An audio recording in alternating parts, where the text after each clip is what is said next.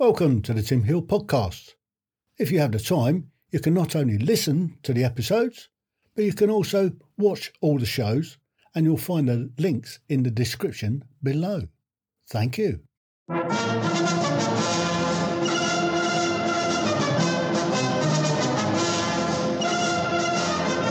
Welcome to Series 3 of the Tim Hill Podcast.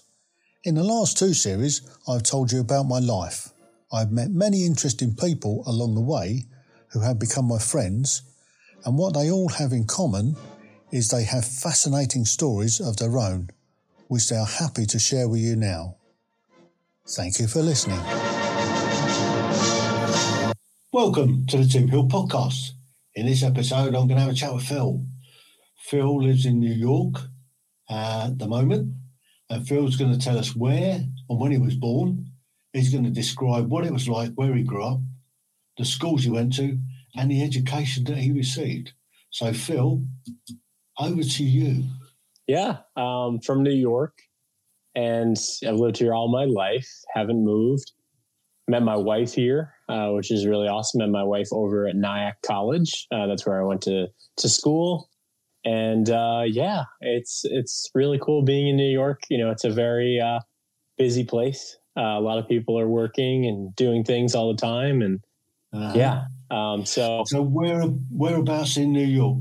So right now we're about 20 miles out from the city. Originally, I grew up in Long Island. That's originally where I grew up, and that's on the East Coast there, isn't it? Yeah, so it's like the suburbs of the city, Yeah, I mean, it was kind of like living on Long Island was kind of like a bubble sort of thing, because it would take up about 3 hours during rush hour to get to New York City, even though it's like only like 15 to 20 miles away.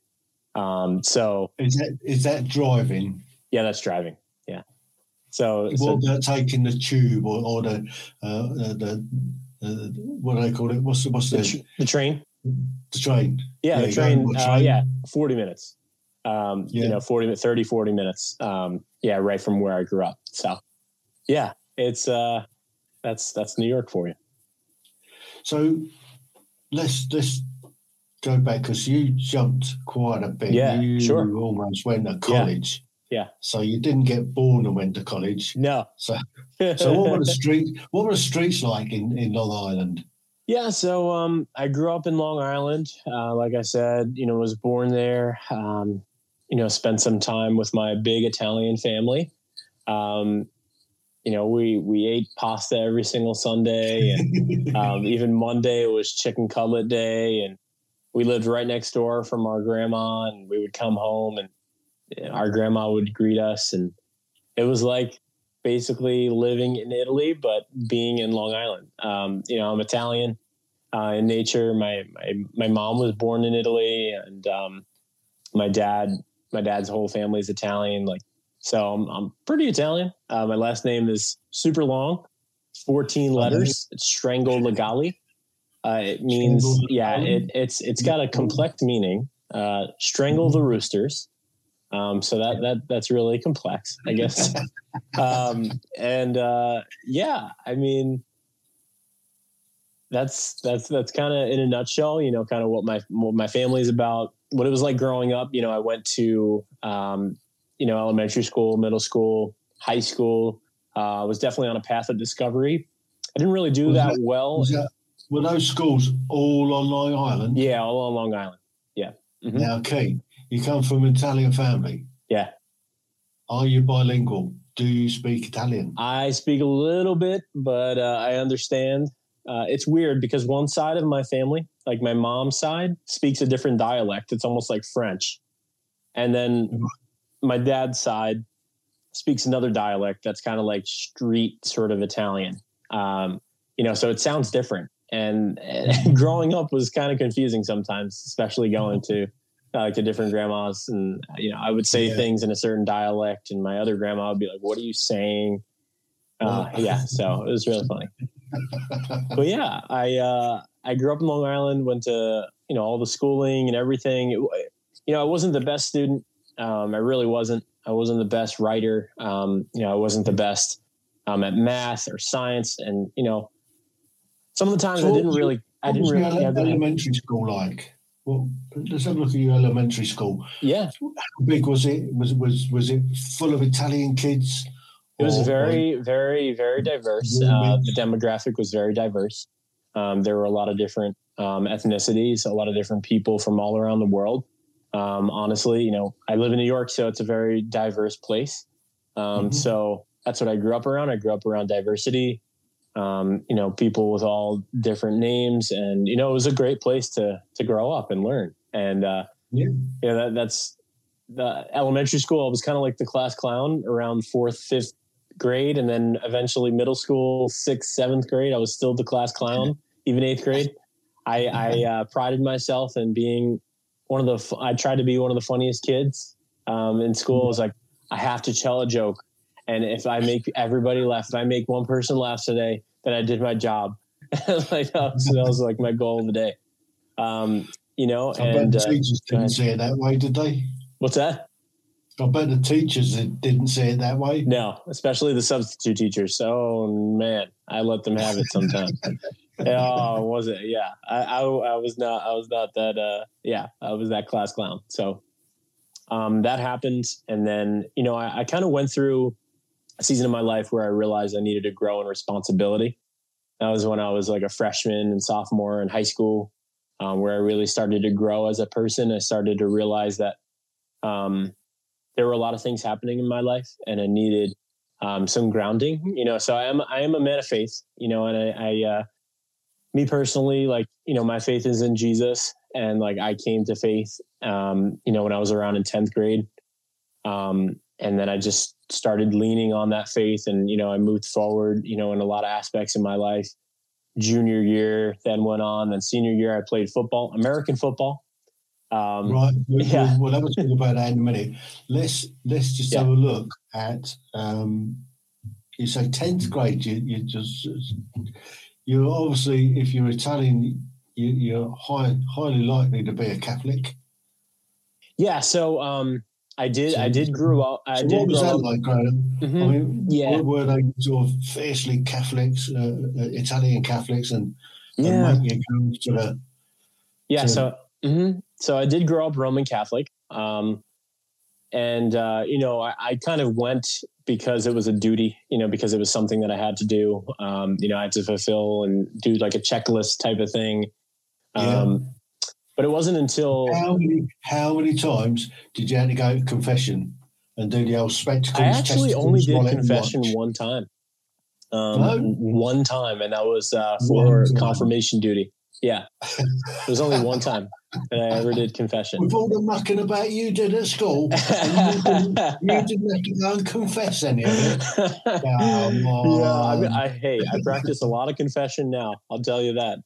Yeah. But in a different way, So it really wasn't until 16, like when I was around 16 years old, where I still, I started to own my faith. I started to own that, and I did go to, what people would call sort of like a Christian church. And like, I was around like youth group and stuff, where I felt a sense of belonging, and I felt, that my faith was growing. And that's honestly what really led me to go to the school that I went to. I went to Nyack College. I studied pastoral ministry. A lot of people don't know that about me. I say that and they're like, oh my gosh. Like lights go off in their head, and they're just like, you studied to be a pastor? And like, I'm just like, well, yeah, I did. It was really fascinating to me. I wanted to grow more in my faith and, learn a lot about that. So let's have a look at this. So you went through your sort of elementary into high school, like junior high, and you got into high school. Yeah. And that's when you was it an epiphany you had? Yeah. So there was one night. Was something that brought on this faith? Yeah. There was one night, where I was just feeling really low, in my life. And I was just feeling like disappointment after disappointment. It wasn't necessarily like a specific, I guess, circumstance, but I was just feeling like a huge disappointment. And I remember praying. I prayed a real prayer. I never really prayed. And I prayed a real prayer, and I was like, God, if you're real, show me. And I remember going out and I went for a run. And when I went on this run, a car, you know, like how cars pull into driveways like really slowly. Like this car pulled into the driveway so fast and like nearly hit me. And, you know, the guy got out of the car and he was like, "Oh my gosh, I'm so sorry." And I was like, I could have got hit by a car like right then and there. And, you know, I was kind of living a way to which, you know, I didn't really care. I didn't care about certain things and like all this stuff. And it honestly, that moment, you know, I really felt like there was this almost like love that like, you know, was shown to me, to where, you know, I realized that I needed to change my life. You know, I needed to move forward and, you know, do something different. So I guess if that's a specific moment, it is.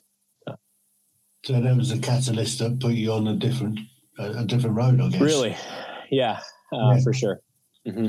Yeah. Well, what would have happened if you hadn't have gone on that other path?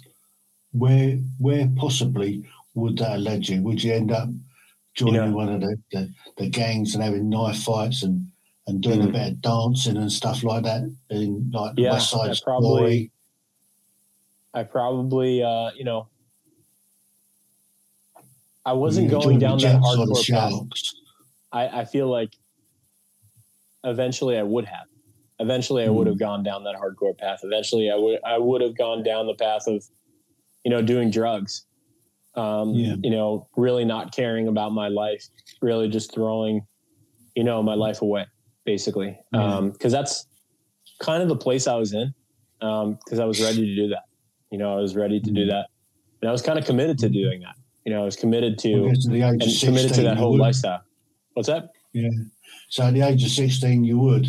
Yeah. So, you know, so would you have joined the Jets or the Sharks? On the old West Side Story. Yeah, you know. Would you have fallen in love with Maria? That's New York, surely. Yeah, no. Yeah. Sorry. I gotta watch the new West Side Story movie. I know it's on Disney Plus now, so I gotta check that out. Yeah. So then I went to Nyack and studied a whole bunch of stuff, met my wife, and So in high school then, you're 16, you've had this wake-up call, you're changing direction. Yeah. What was it like the first time you went to church after that? Yeah, so I started going to Korean church. I like to say like I was the only person that like wasn't Korean at the church that I went to, and it was awesome. I felt like there was such belonging.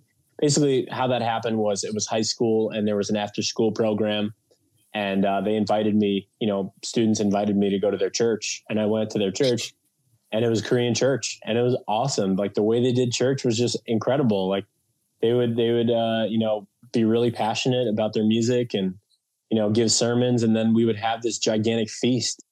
And I was like, this is like Italian culture, you know, and I felt such a sense of belonging. I felt like, you know, I belonged, and I had a lot of questions. You know, I definitely made sure that I was answering those questions, and I was putting to test all the questions, because I had a lot of questions about faith and about like all these things. And, you know, that's what really pursued me to, you know, pursue that education that I did pursue. So.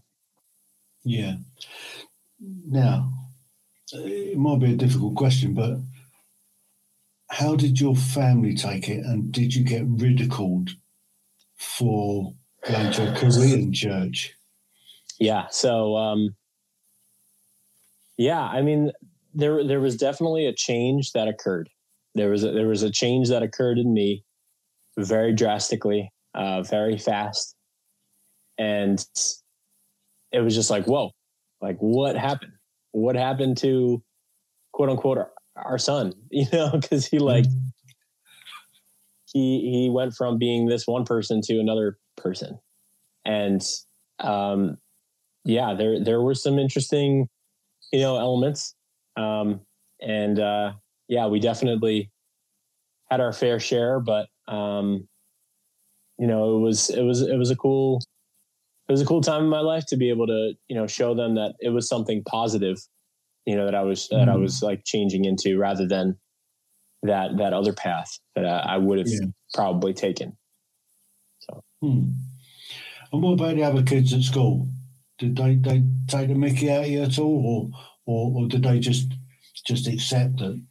My friends, who you are, yeah. My friends were like, because I guess my nickname used to be like Crazy Phil, and I went from being this over the top, like rebel or whatever, and comic, to somebody that just completely changed overnight, and they did look at me that like very differently. And so in that case, I started actually hanging out with people who were kind of like me. And I started hanging out with people that, went through similar experiences, or people that just accepted me for who I was, so. Yeah. Okay. So let's move on a little bit then. Yeah. So junior high or high school, and then where'd you go after that? College, I guess. Yeah, I went to college. Mm-hmm. Yeah. So what did you get? Let's just wind it back and get. Yeah. High school, you were playing American football. Yeah, I was. Mm-hmm. So what position did you play? I was on the line. So I was on offensive line, defensive line. I was captain of the team, and we lost every single game that year. It was one of those teams where it's about a losing team. Yeah, I played American football. Oh, you did? Wow. Yeah. That's awesome. I played for a couple of teams over here in England. Oh, that's awesome. It was quite big at the back end of the 80s. Yeah. And I played for a team called Milton Keynes Pioneers. Wow. And I played for a couple of seasons with them, and we were conference champions. Wow. In 1988. Wow. And I played my part in that. I was essentially an outside linebacker. Okay. And occasionally I step up to defensive end. Yeah. And we played it's quite a high level as well. For sure. We had American coaches and all the rest of it. And it was great fun. And then the following year I went and I played with a different team called the Chiltern Cheetahs. Wow. Who were about, I think they were about one or two divisions lower than what I was playing at, because I was playing at a high level, at sort of national level. Yeah. And we were playing at sort of regional level. And this first game I had with them, I had an absolute ball. I had about half a dozen sacks. Oh, that's awesome. I was being double teamed, and I was still getting through. That's awesome. And this poor quarterback, I felt sorry for him. I really did. Oh man! So you love football? I was thinking about laying off of him, but yeah, it's awesome. I mean, listen, it was good fun that day. That is amazing. I would say, okay, so I am coming off of watching Ted Lasso, so I'm like, that's so awesome that you love football, like American football. So it's just really awesome to hear. Well, I first started following it or watching it. I'm not a big follower, but in 1978, we were posted to Berlin. Best posting I ever had in the British Army. Wow! So we were in Berlin. You served, yeah. We had British Forces radio. Wow! And that's all we had. But we could pick up the American Forces Network. Wow. And they used to have a lot of American football on. Wow. And I started watching the old Dallas Cowboys with Coach Landry and Roger Staubach. Yeah. Yeah. And that sort of era. And I watched the Super Bowl where it came down to the dying seconds of the game, and Roger Staubach, he oinked this Hail Mary pass, they called it, and it must have been about sort of 100 yards down. Yeah. And he caught it, and they won the game. And so I kind of followed American football, and we used to have Super Bowl parties around my house. That's awesome. Halfway through the night. Oh my gosh. So sort of Yeah. 3, 4, 5 o'clock in the morning, they're playing this game. And That's awesome. We're on it. Yeah. So I'm a Jets fan, and there's rumors that our owner is going to try to do something with England or some sort of collaboration. I have no idea. But that's the rumors that I'm hearing. But I don't know. Well, we get the American football comes over. Yep. In the season. Yeah. And the Jacksonville Jaguars. Yeah. Yeah. My job was I used to get army guys or military guys to go to Twickenham to carry flags out on the pitch, and to Wembley to take flags out on the pitch just prior to the game. The Jacksonville Jaguars came over, and I was the link between the events company and the venue, the teams. So the Jacksonville Jaguars came over, and it was their home game. And I had to find 100 guys, and it wasn't hard. And I also got my mate, who's a Chelsea pensioner, went out in the middle of the pitch to do the coin toss at the beginning of the game, and so the Chelsea pensioner out there as well. Wow! So that was a few years ago. Then, yeah, it was great fun. And that's awesome. You guys get a ticket to watch the game as well. So yeah, that's awesome. So you were captain of the team, and you managed to lose every game. What were you doing wrong? Well, we didn't have enough players. So we had people play on both sides. And then by the time the end of the third quarter ran around, everybody was tired. Yeah. And that's when the other team sort of got about 50, 60, 70, 80 players against you, and they got fresh legs coming on all the time. Exactly. Yeah. We would hold up sometimes until the end of the third quarter. And then once the fourth quarter hit, we all looked at each other, and, it was just like, we're going to lose, because we were just so tired. Spend more time in the gym prepping then. We tried. We did so much. We did so much conditioning. We did conditioning till we threw up, yeah. And then went back out, and So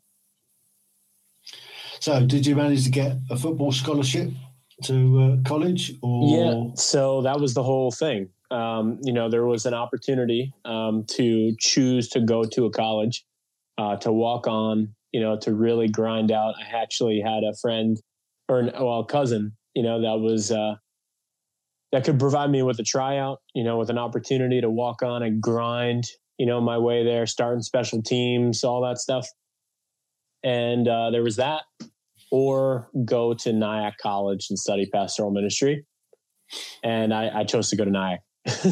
So I just did. So you took the easy route, did you? Yeah, I chose Nyack because there was a lot of growth that I needed to go through, a lot of stuff that I needed to learn, as a man, and in my faith as well. So that's what I chose, and it was one of the greatest decisions I ever made. So what were the studies that you were doing? What did you major in? Yeah, so I majored in pastoral ministry and intercultural studies, study of culture, and then obviously pastoral ministries, study of, becoming a pastor and like all that stuff. So yeah, that's kind of what I did. It was some stuff about sermons, talking about sermons, how to conduct a sermon, all that fancy schmancy stuff. One of my favorite classes, though, was personal spiritual formation, which basically had you deal with your junk in your life. What, like the process on dealing with it, and writing a grief journal. And a grief journal is basically stuff that you've lost in your life. And it could be like so small, and you're just wondering, why does this bother me so much?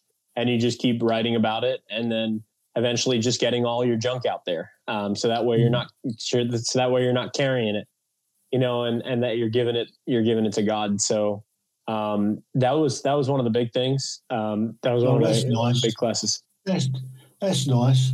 Get all your rubbish out there and give it to God. Yeah. Yeah. Well, first you're giving it to him. Why don't you just chuck it in the bin? let the devil have it. Yeah. Tuck it in the bin, or, just, kind of the beach ball analogy, or, Yeah. To where if you put a beach ball underneath some water, it's gonna come back up. It's gonna rise back up. If you put it under a rug, like it's gonna pop out like an evil surprise. So dealing with your stuff's so important, and that's a lot of what I've life lesson for me in general. I've been dealing with my stuff, and I try to deal with my stuff whenever I can.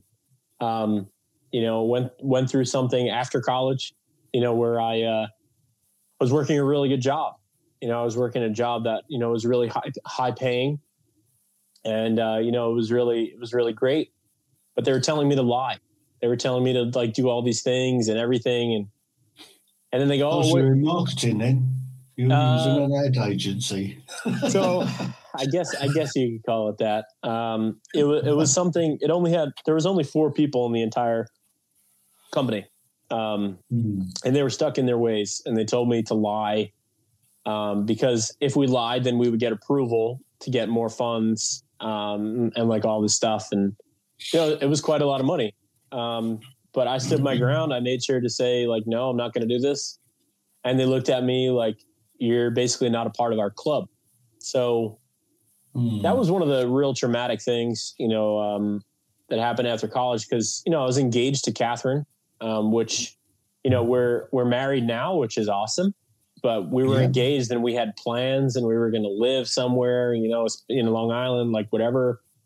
And all this felt like it got taken from me from that moment. So I had everything set, I felt like, and all of it got taken from me. It was a really difficult moment in my life. And honestly, that class really shaped for a lot of what I basically do right now. And that's what it was. I wrote a book. I wrote a book from that place of trauma, from that place of pain. And I basically used the strategy of grief journaling. But I used it in a different way, and it became a book. So it's pretty crazy. So you've gone to college, you've majored in becoming a pastor. Is that different to becoming like a priest? Yeah. So could you be a priest? Could you go and get a church and be the vicar in a church, or is it just all being a lay preacher? Yeah. So yeah. I guess you would say the second one. Yeah. I guess you would say the second one. Yeah. As a lay preacher. Yeah. So you can't conduct weddings and funerals. No, I would be able to if I had chosen to get ordained or anything or go down that path. What I like to say is, whatever vocation I'm doing, whatever work I'm doing, I'm trying to just be a light in all I do, whether that's in word, in what I'm saying, but mostly in my action, in the way that I'm portraying myself, and, the way that, I'm living my life. So, yeah. Okay. So I guess this job didn't last too long then, if you didn't agree with their practices. Yeah. So I went through a whole training, and that lasted about 8 months.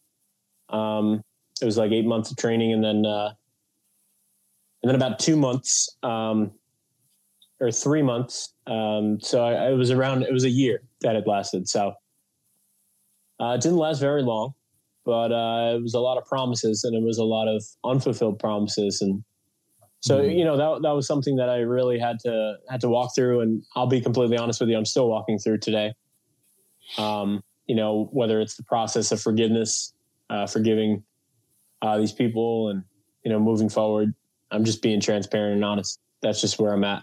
And, but writing really helped. Writing really helped me deal with a lot of this stuff. Okay. So that lasted a year. What did you do after that? I mean, when did you get married, and where did that fall into the plans? So you've lost a job after a year of sort of, what transpired after that? I was really low, I was really low, and trying to pick up the pieces, kind of felt like a boxing match, where I'd been knocked on the canvas and I was unconscious, and I was there for a while. So I felt like that for quite a while. And, eventually I started writing, and that's eventually, where I came out with my book. I started, continuing to write. That was honestly where this whole thing came to be. So, yeah. So, did you get a job then, or after this, or when you were low, or was it? Yeah. So this was starting? This was way back in 2017. So this happened in 2017. We got married that summer, and then I continued on, and Catherine was doing grad school. While we were married, and I was working. I started working in September of that year, and I was working from September to May, and worked basically at the college that we met, and then I had a job, as a server. Worked as a server, and then the book came out, and I was also teaching. I was driving for Uber and Lyft, and whatever you could to get by. Yeah, whatever I could. Yeah. So did you manage to get your own place, or were you living with parents, or? No. Yeah, we managed to get our own place. Yeah, for sure. So that's an apartment, I guess, because that's all you have in New York. Is it just apartments? No, we have apartments. We have houses as well. But it was grad school housing. She was a student, so we were staying on campus for that year when she finished grad school. So yeah. So what was she learning then?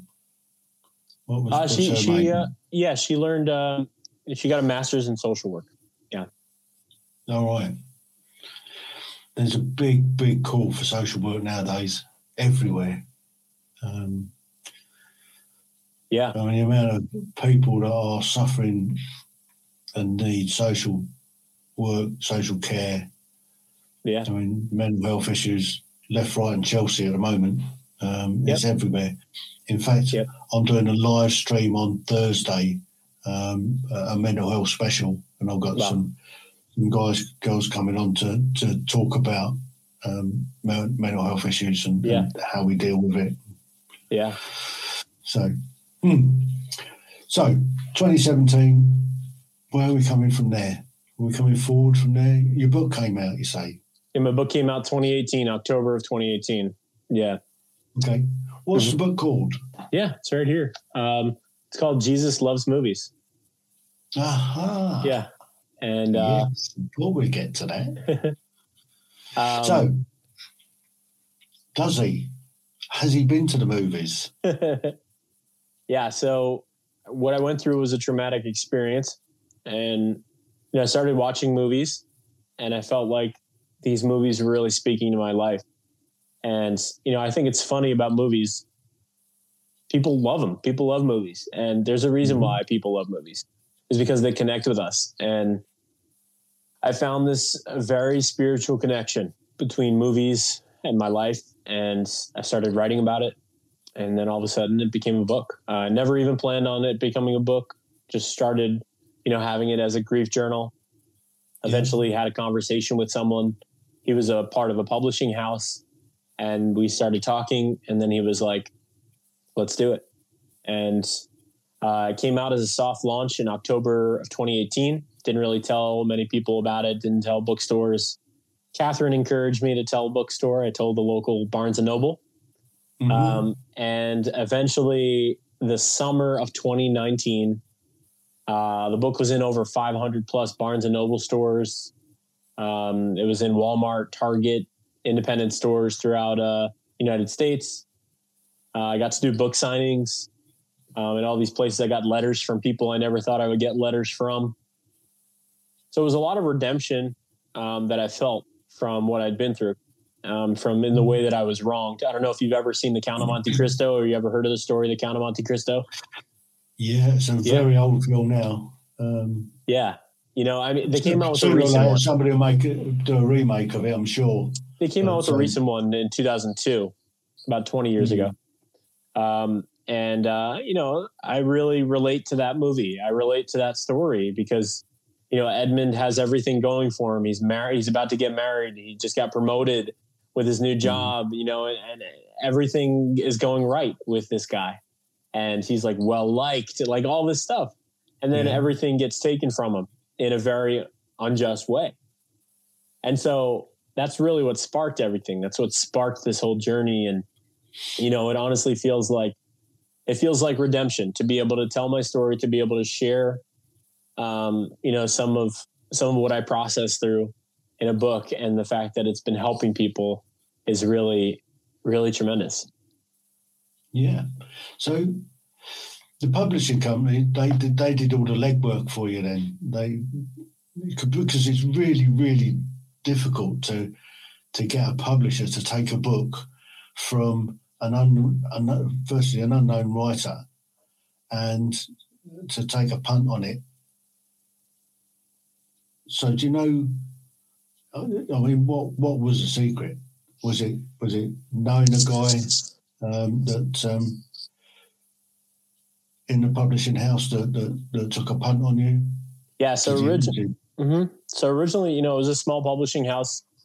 I was talking with him, and then eventually, you know, he was going through a move and everything. He was actually moving down south. And it just didn't seem like the right timing for him, but he still wanted to work on it. And he said, basically, like, look, we'll work on it, but you can independently publish it. And so that's what happened. We eventually went there because I was like, I just need this to be out. I need this story to be told. I need all this. And it became an independently published book. And it's one of the only independently published books that has made it into, you know, these stores, you know, and it's really an honor and a privilege to be able to say that. And yeah,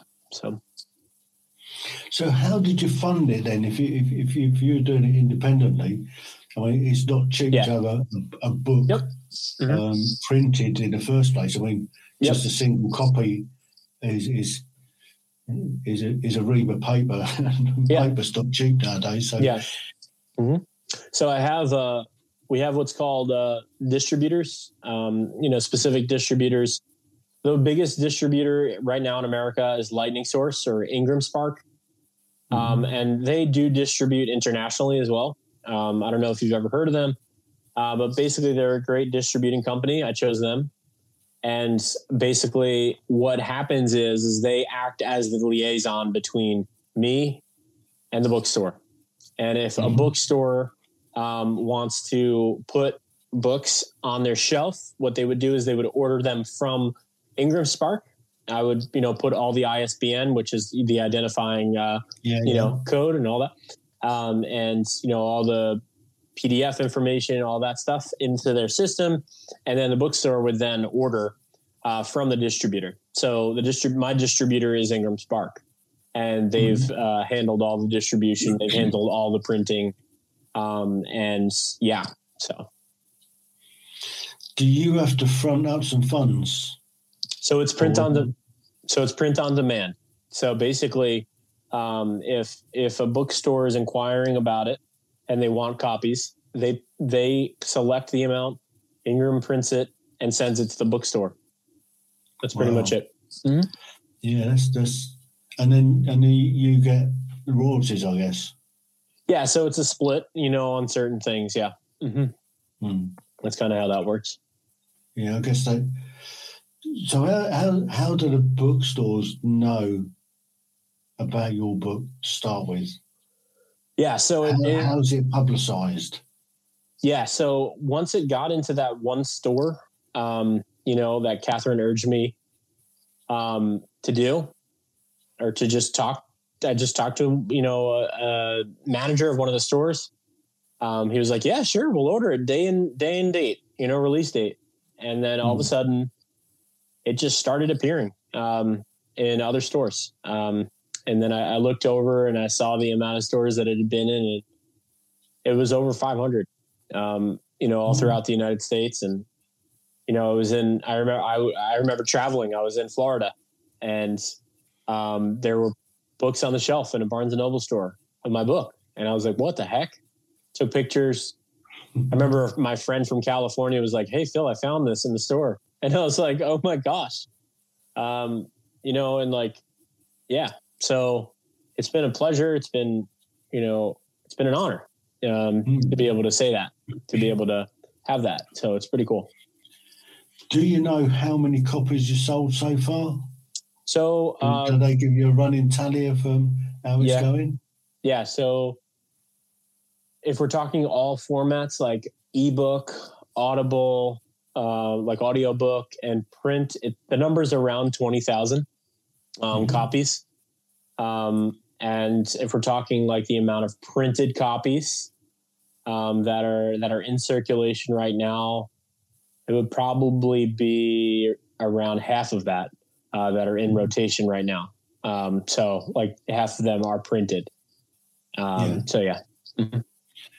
So you mentioned Audible. Who did who read it? Yeah, I have this guy. I researched a whole bunch of people, and I was like, I wanted to get the most movies sounding guy ever. And I found this guy. His name is Bob Dunsworth. He's awesome. He's done voice acting for a lot of stuff. He's done voice acting for the Transformers. He's been on radio shows. He just has like the coming soon to a theater near you. He has like that type of voice.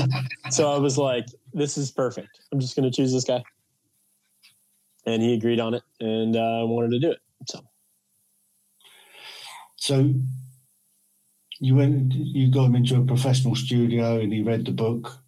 Yes, he has. How did you get onto Audible? Yeah, so Amazon has this thing. It's called the ACX, Audible Creation Exchange.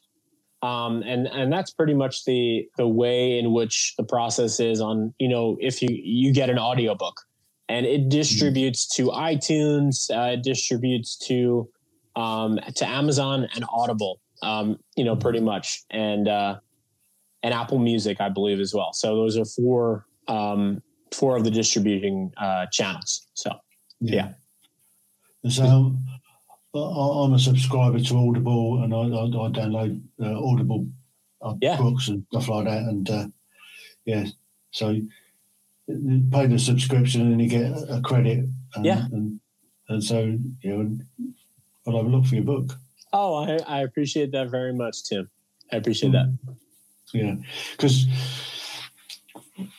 don't tell anybody, but I'm a little bit dyslexic when it comes to reading. So although I can read, but it takes me time. Yeah. Yeah. But I prefer to listen to a book than listen. Yeah. I wanted to make it completely accessible. That was the point. I want it to be as accessible as possible. So that's why it's in those formats. That's why it's in Audible. That's why it's in paperback and ebook as well. So yeah. Mm-hmm. Brilliant. So where are you now then? So where does it bring you up to? Yeah. Are you making a living out of the book? Yeah. I like to say, like, my motto in life is not about power, money, or fame, but it's about impacting people's lives. And, that's where I'm at. My goal is to impact people's lives, and that's what I feel like, I have a desire to do, and I want to do. And I feel like that's been happening. So that's been really awesome. Right now, currently, I do a whole bunch of stuff, aside from, the author sort of life. I'm a Twitch streamer. I stream on Twitch, playing video games and hanging out with people and doing live streaming stuff. I'm also a job coach, on my 9 to 5. So I do that as a full-time job. Sometimes I'll pick up a couple Uber drives and Lyft drives because I just want to talk to people. I love talking to people. I am such a people person. I need to be talking to people like all the time. So, yeah. Good. And are you still, are you preaching? Do you still go to God bother, to a church? And are you doing your lay preaching? Are you a pastor part-time? Yeah, so like I said, I feel like the education that I got was more for the purpose in my life that I was going to fulfill, not necessarily the vocation that I was going to land. So I feel like in whatever vocation I'm doing, I want to glorify God in all I do, and and love others, and do the best I can to be a light to this world. So that's honestly where I'm at today. Yeah. If that answers your question. Yeah. Yeah. So your Sundays are taken up then? I'm sorry? You say your Sundays are taken up then? No, we go to church. We have a church community. We do. We have a community of people, and yeah. So. Are you still with a Korean church? Or you're back to the Catholic one? The Italian one. So it's a diverse crowd. I'll go to any church. I believe in the capital C. The whole body. Yeah. Everybody is everybody's a part of the church. So that's kind of where I'm at. So yeah. Happy days. Yeah. And how's your wife? She's great. She works. She does some fun stuff, and yeah, she's awesome. I love her. I love spending time with her. Love making memories, and it's great. Yeah.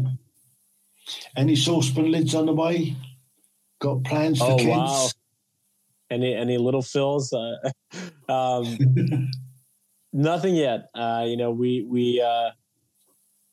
We've been praying about it. We don't know yet. We always said 5 years from once, we started, from once we got married, and June 17th of 2017. So June is coming up very soon, and that'll be 5 years.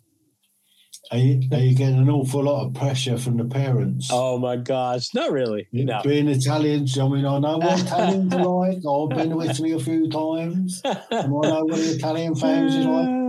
When you're being on, it's about time you had kids. No, they're great. They're great. They're great. Take your time, all this stuff. They're great. They really are. Yeah, they're super supportive. They're super awesome. I love my family. Yeah, they're awesome. Yeah. And have you been to Italy? Oh, I have. Yeah. Love Italy. It's like home. Whereabouts? Bari. Apulia. Napoli. Ah. No, La Puglia. Bari. Whereabouts is that? Yes. North, south? It's a bit south of Rome. South of Rome. Yeah, on the water, the east side. So. Yeah. On the Adriatic side. Yep. Know it. Mm-hmm. I know. I've been to Italy quite a lot. Oh, yeah? Yeah. Nice. I'm mainly in the north. Okay. I'd say a couple of years ago, I went to Bologna. Okay. To the Ducati factory on my Ducati.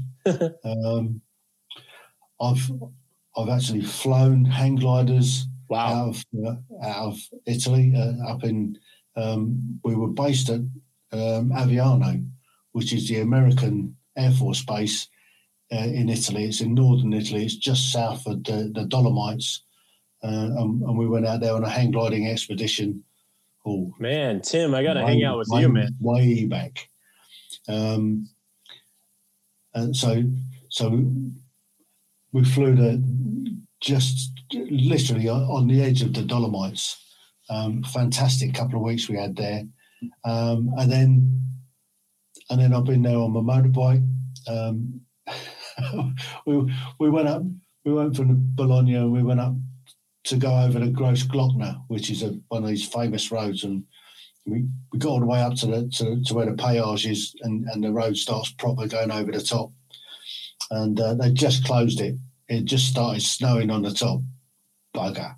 We had to come all the way back down. We had to go into the next valley and then then we had to go through the mountain on a train to get into Austria. Wow. And then we went to Berchtesgaden and the Eagle's Nest before going on to München. We went to Munich, to the Hofbrauhaus. Yeah, had a cracking trip. And then from there we went to Colditz. Wow. Do you know about Colditz? No. Colditz Castle. It became famous during the Second World War as a prisoner of war camp. Wow. And they put all the chief escapers in Colditz, thinking that they could hold them, and they didn't. Wow. So. Wow. What a life, Tim. I need to hear from you, man. Well, this is how I got into this podcasting malarkey in the first place. I've been doing Ancestry. Okay. This is way before the COVID kicked in. Yeah. So I was looking at my family history and that, and I found my granddad and my great granddad, who came from where I live now. I live in Gosport. They were in Portsmouth. Wow. My great granddad was a chief stoker in the Navy. Wow. My granddad was a chief writer in the Navy. Wow. And they were both in the First World War. Wow. And both of them died before I was born. And I thought to myself, I'd love to have had a chat with them about their lives and one thing and another. And I thought, we got into this lockdown malarkey. And the first lockdown, and I started drinking far too much spice rum that was good for me. Wow. So I thought, well, why don't I use one of my old skills and record my life? Wow. So that's how I started. I did 24 half-an-hour episodes of my life. Wow. So if you're suffering from insomnia or know anybody else that's I'm going to listen. From insomnia, get them onto my podcast and they go to sleep in minutes. No, so, I'm sure they're great stories, man. I'm going to listen. So I did 24 half-hour episodes of my life, and then I did a couple more in-depth ones. I did 6 trips down to Morocco with a truck for a friend of mine. Wow. So I did that as a separate one, and then I did a couple. I did a couple of trips to Colditz and Auschwitz. So I did that, and then I thought, why do I go from here? We're still in lockdown. I thought, well, why don't I do other people? Wow. So I started with my mum and had a chat with my mum, and 128 odd episodes later, here I am. I'm doing film. That's incredible. Tim, what a story. I mean... And the whole idea behind it is to leave a legacy for future generations. So when my grandchildren, their children, and generations for the future will be able to sit back, watch this on YouTube or listen to the podcast and get an idea of what people's lives were like at this time in history. Wow. Okay. Tim, that's amazing. Ordinary people's extraordinary stories came from. Wow. There you go, Phil. Thank you very much for sharing your story. Absolutely, Tim. It's a pleasure. I mean, it's a pleasure listening to you, being with you. It's great. Thank you very much. Thanks for listening and look forward to the next one. Welcome to the Tim Hill Podcast. If you have the time, you can not only listen to the episodes, but you can also watch all the shows, and you'll find the links in the description below. Thank you.